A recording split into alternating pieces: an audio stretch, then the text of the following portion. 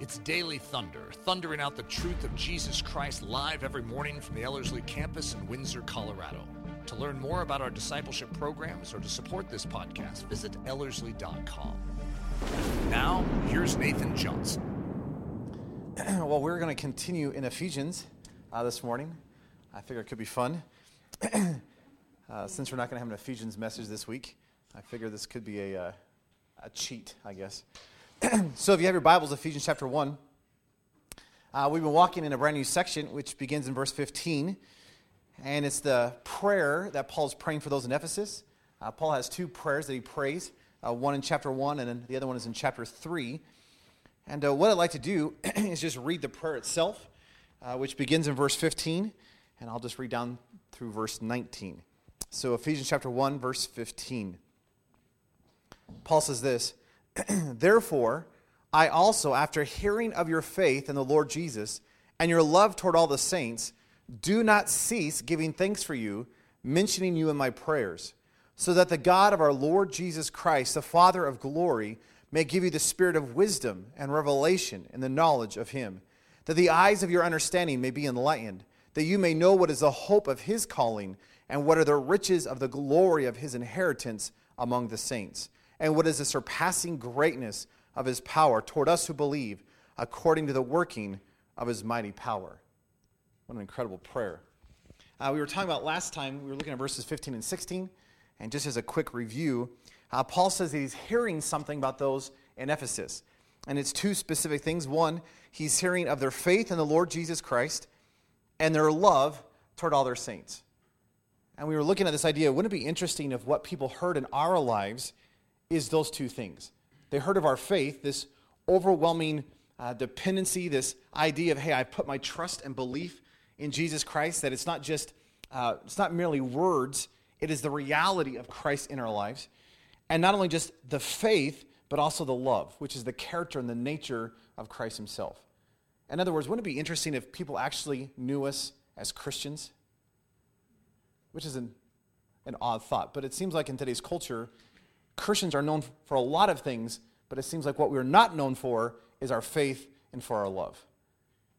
And Paul says, I've heard of something. I've heard of your faith, and I've heard of your love.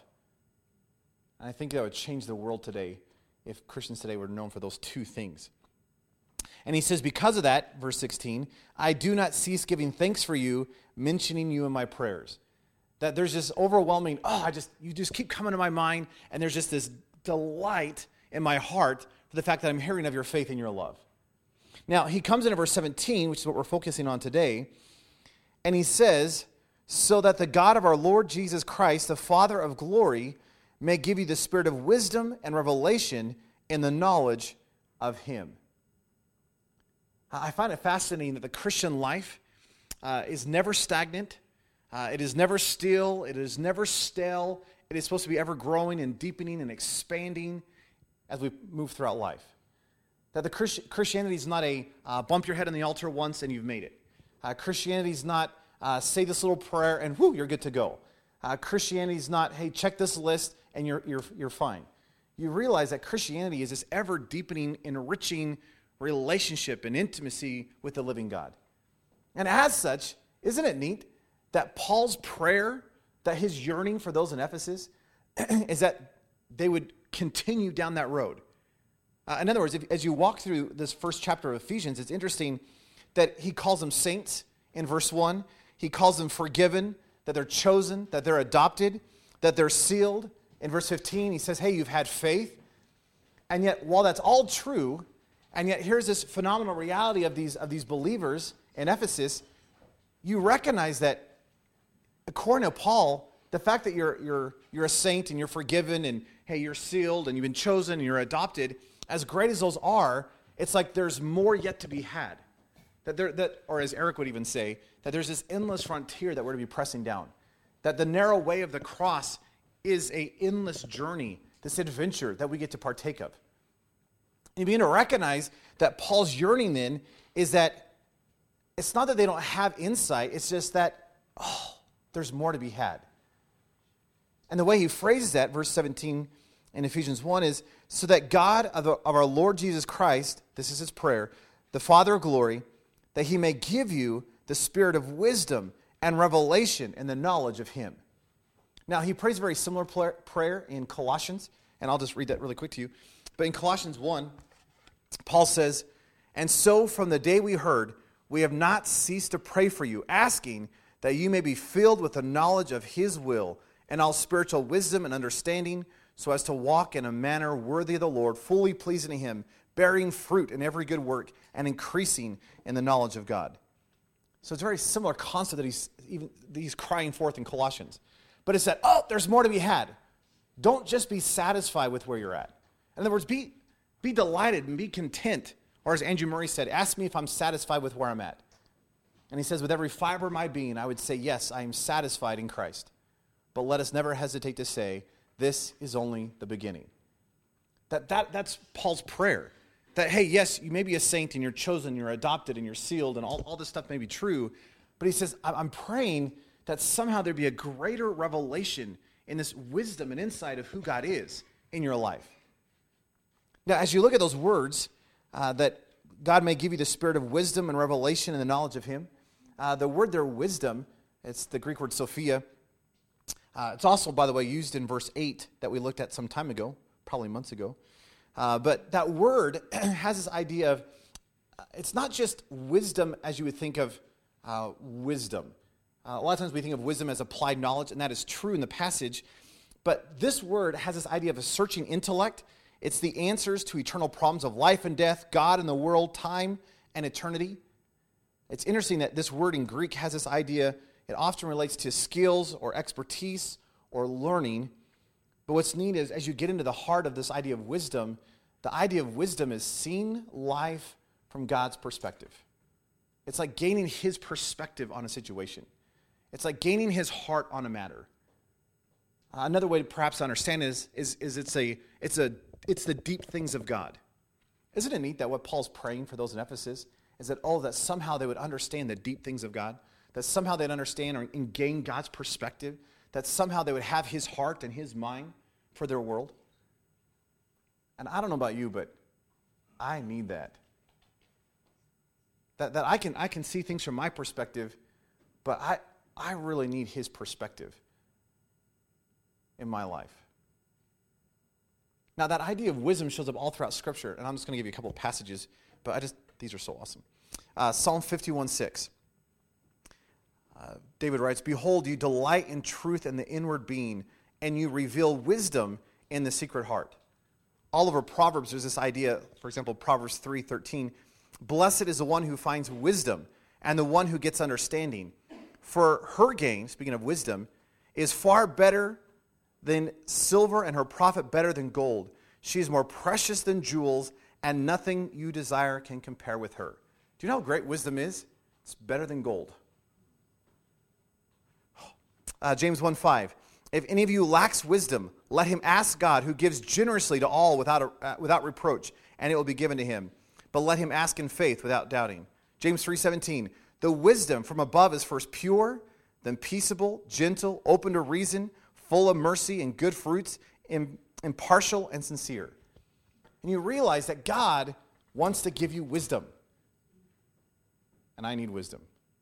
And Paul's praying for those in Ephesus, saying, hey, it's great of what you have, and I've heard of your faith, and I've heard of your love, but I'm praying that there just be this deepening of the life of God within you, that you begin to gain his heart and his mind, and you would have his wisdom for your day. Now, that word revelation is fascinating. The word revelation, and let me just read you the definition. It has this idea of to lay bare, to make naked, a disclosure of truth, its instruction concerning things before unknown, to uncover, to unveil, or to make known. It's this idea of this, it's an unveiling. For example, the book of Revelation, verse 1, says it is a revelation of Jesus. And you realize the whole book of Revelation is not so much on this, what's going to happen in the future. It is a picture, it's an unveiling of Jesus Christ. And yet it may have to do with some stuff in the future, but it's an unveiling of who he is. It's uncovering who he is. That word revelation, if you want an illustration, I like the theater, and I love going to the theater, and you sit in the middle of the theater, and there's a certain moment in the theater when the music hits, the first note, which is my favorite note of the whole thing, is ba-bam, right? And the curtains are pulled back, and what is behind the curtain is revealed. That's this kind of idea. I've never been to one, but I've heard that at fancy restaurants, they bring you the food on a silver platter, and there's this dome thing on the top of it. Never had this experience, but I hear that when they bring it to you, right, your food is covered, but at the right moment they take the cover and right, and it's unveiled, and all the steam explodes, and there's this whiff of the smells and all that kind of stuff. Again, I'm just presuming, right? Never had it. But there's this unveiling, that what was underneath the cover has now been unveiled. So think about what Paul is praying. He says, I'm praying that you would have the wisdom and revelation in the knowledge of him. In other words, it's like I'm praying that there would be this pulling back, that there would be this revealing of the deep things of God in your life. That somehow you would have his heart and his mind, that there would be this uncovering of what he's wanting to do, that somehow you would gain the knowledge of him. I think that's just beautiful. And again, that idea of revelation flows all throughout Scripture. But again, it's this idea of, Paul says, the gospel that I'm preaching was not given to me by men. It was given to me by revelation. That there was this unveiling of the gospel. That it is like God took Paul and put him in a theater seat, had a big note, right? And he pulled back the curtains, and the reality of the gospel was unveiled. That the life of Jesus in the book of Revelation is unveiled. And Paul says, I'm praying that would happen in your life. That Jesus would just be unveiled. That there would be this revelation in the knowledge of him. That there would just be this insight in who he is. That there would just be this, I get it in light of who he is. That there would be this pulling back, and you would gain the deep things of God in your life. And again, I don't know about you, but I need that. Not just once in a while. I need that for life. That I want to live in the reality of Jesus Christ. I want to live in the wisdom of Jesus Christ. I want to live in the revelation of Jesus Christ every moment of every single day. Now, what is it that this wisdom and revelation is aiming toward? Paul says in verse 17, I pray that God would give you the spirit of wisdom and revelation in the knowledge of him. Now, I'm a big fan of the word knowledge in Scripture. This particular word, it's the word epignosis. And what's fun about the word, it means a precise or correct knowledge. In other words, what Paul's praying is that you would have wisdom and revelation in the precise and correct knowledge of God. Isn't that awesome? That things would not be obscured. That there would be no haze. That somehow as you're getting into him, there'd be this pulling back of the curtain. You would understand the deep things and who he is in his precise and correct manner as revealed in the Word of God would become known. That it's not hazy. It's becoming crystal clear. But what's really neat about that word epignosis is that the root word of the word epignosis is my favorite word, which is gnosko. And again, for those who haven't sat through my gnosko stuff, let me give you the quick idea. In the Greek, there are three primary words for the word knowledge. One has to do with facts and data and information, and it's academic kind of knowledge. So I pick up a piece of newspaper, and I read newspaper, and it's academic, right? 2 + 2, I think, is still 4, right? That's facts, data, information kind of knowledge. There's a knowledge in the Greek that has this idea of perception and understanding. Sometimes we translate it to see, but it's not so much you see as much as you see. See, right? Right? It's this idea of perception, and it's this idea of understanding. And, I get it. It says like Jesus looked at the Pharisees, and he saw their hearts, right? He knew what was in their minds, right? Like I can now look at you, and I can perceive that most of you are still tired and haven't had your coffee this morning, right? Now, I don't know that factually. I just have a perception because of your faces, right? Anyway, so that was just a joke. But there's facts and data and information kind of knowledge. There's this idea of perception, understanding kind of knowledge. The lights have turned on kind of knowledge. But then there's this idea of gnosko, which is a knowledge not so much from facts, data, information, or perception. It's a knowledge that's based on experience, relationship, intimacy, that kind of stuff. How do I know it? Oh, I know it because I've experienced it. One of my cheesy examples, I'm driving down the road and I see a sign, and the sign says 35 miles an hour. And you could say, Nathan, do you know what the speed limit is? I go, yes, I have the facts, data, and the information for that sign. It is 35 miles an hour. But that is completely different than if I'm driving down the road and I look in my rearview mirror and there's this party lights going on, right? And I go, hey, look, party lights. I should probably pull over so I can participate in the party. Right? And I pull over to the side of the road, and this man in a full party uniform and a full party hat comes over and knocks on my window and says, sir, I would like to invite you to my party, but I'm going to need to see your license and registration. And I say, oh, absolutely, because I want to participate in the party. Right? And he gives me this little certificate, this yellow piece of paper, and I get to pay $247 to participate in the party. Right? And you can come up to me and say, Nathan, do you know what the speed limit is? I go, 35 miles an hour. And you go, how do you know that? I experienced it. Right? That's very different than the factual data information kind of stuff. Isn't it neat that what Paul is praying for those in Ephesus, which by extension is the prayer that he's praying for you, he's praying for the saints that somehow, he goes, I've heard of your faith, and I've heard of your overwhelming love. That it's not that you just give lip service to God, that you've actually put on the Lord Jesus Christ and you're living out the Christian life. That you don't just say, well, yeah, I have love, but you're actually demonstrating love to the world. He says, I've heard of those things, but what I'm actually praying for you is that you would take the relationship that you're in now and it would go to a whole nother level. That there'd be a progression in your spiritual life. That somehow you would gain this insight, this applied knowledge, the deep things of God, his perspective in your life. That somehow you would gain the depth of who he is. That there'd be this unveiling, that there'd be this pulling back of the curtain, and you would begin to understand and see and wrap your mind around who he is. Why? That you would gain this knowledge of him, which is a precise and correct knowledge.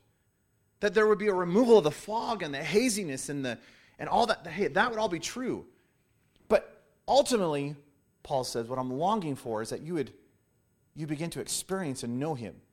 Not know him in the sense of academics. That's important, right? You need to be studying the Word. But if all you ever do is study it, you realize it's still insufficient. Because you can have all the right answers, still die and go to hell. Because it's not about the information. The demons have information, but none of us go, ooh, great Christians. Right? Though they may have all the facts and data and information. Satan quoted Scripture. He knows Scripture. That doesn't mean he's making it in. Jesus in John 17:3 says, this is eternal life. Oh, what's eternal life, Jesus? That they may gnosko you, the one true God, and Jesus Christ whom you've sent. What is the reality of eternal life? Intimacy. It's relationship kind of stuff.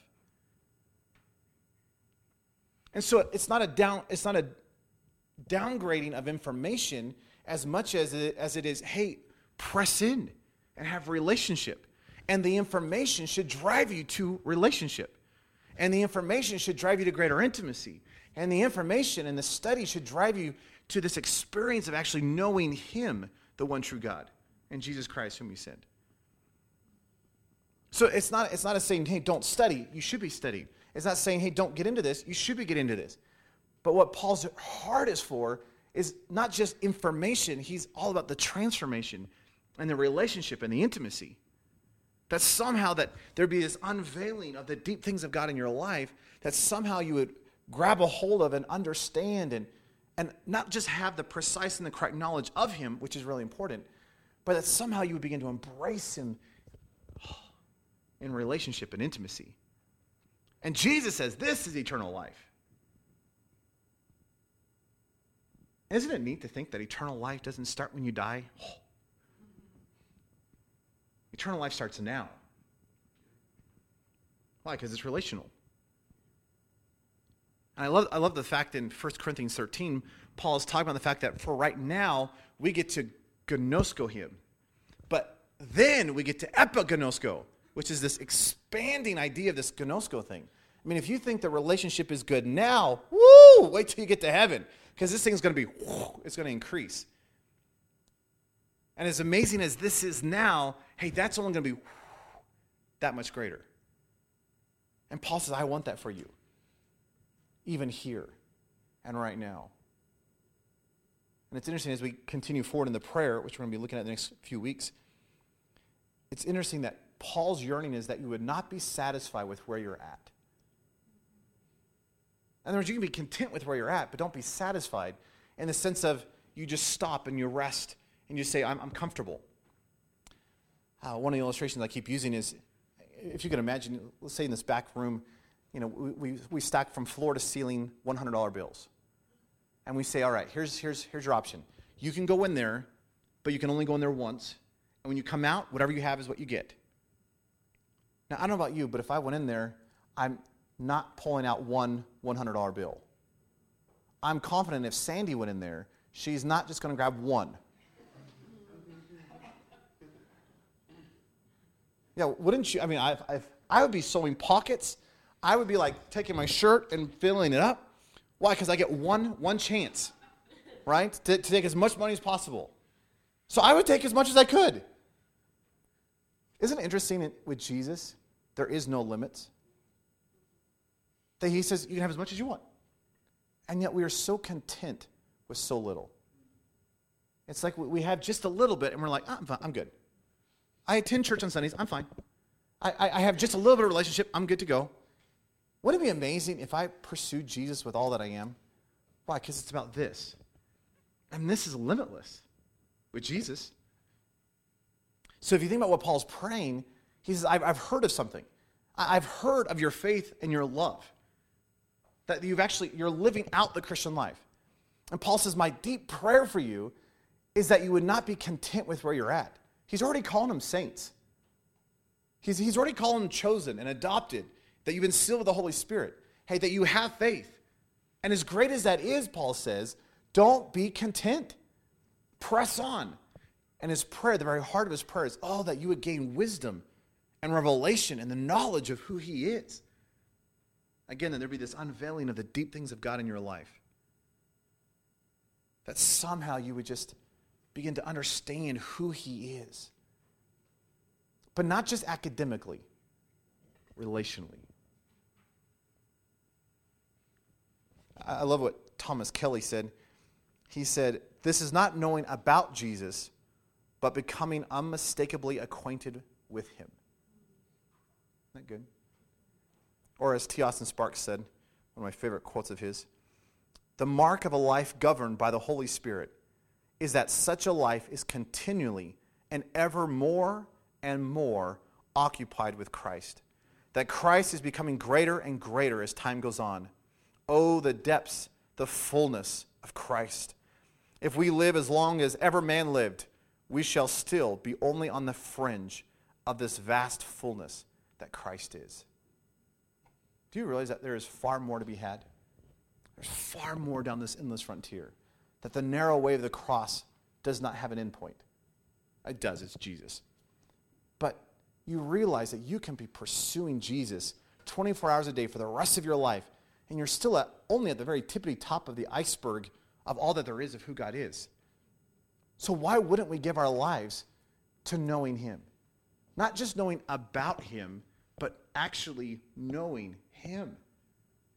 And that is Paul's prayer, that you would gain a wisdom and revelation in the knowledge of who he is. I want that. And my encouragement to you this week is don't settle. Don't be comfortable. Don't just slow down and rest. We should be pressing on all the harder. Or as I've often said, it's how we know Jesus next week better be greater than we know him now. And how we know Jesus in a month from now better be far greater than we knew him last month. And our relationship with Jesus a year from now better be more passionate than it was a year ago. And hey, if you think we're excited for Jesus now, just give us a few more years. Because this thing should only be increasing and deepening and expanding and just getting richer and richer and richer and richer. Because that's what relationship does. Would you have the wisdom and revelation and the knowledge of him? Let's pray. Lord, it seems simple, but too oftentimes I get so distracted by everything but you.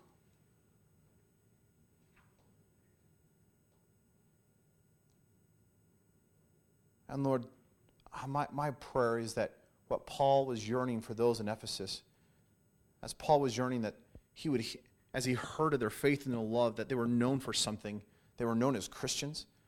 Lord, I want my life to be known as a Christian.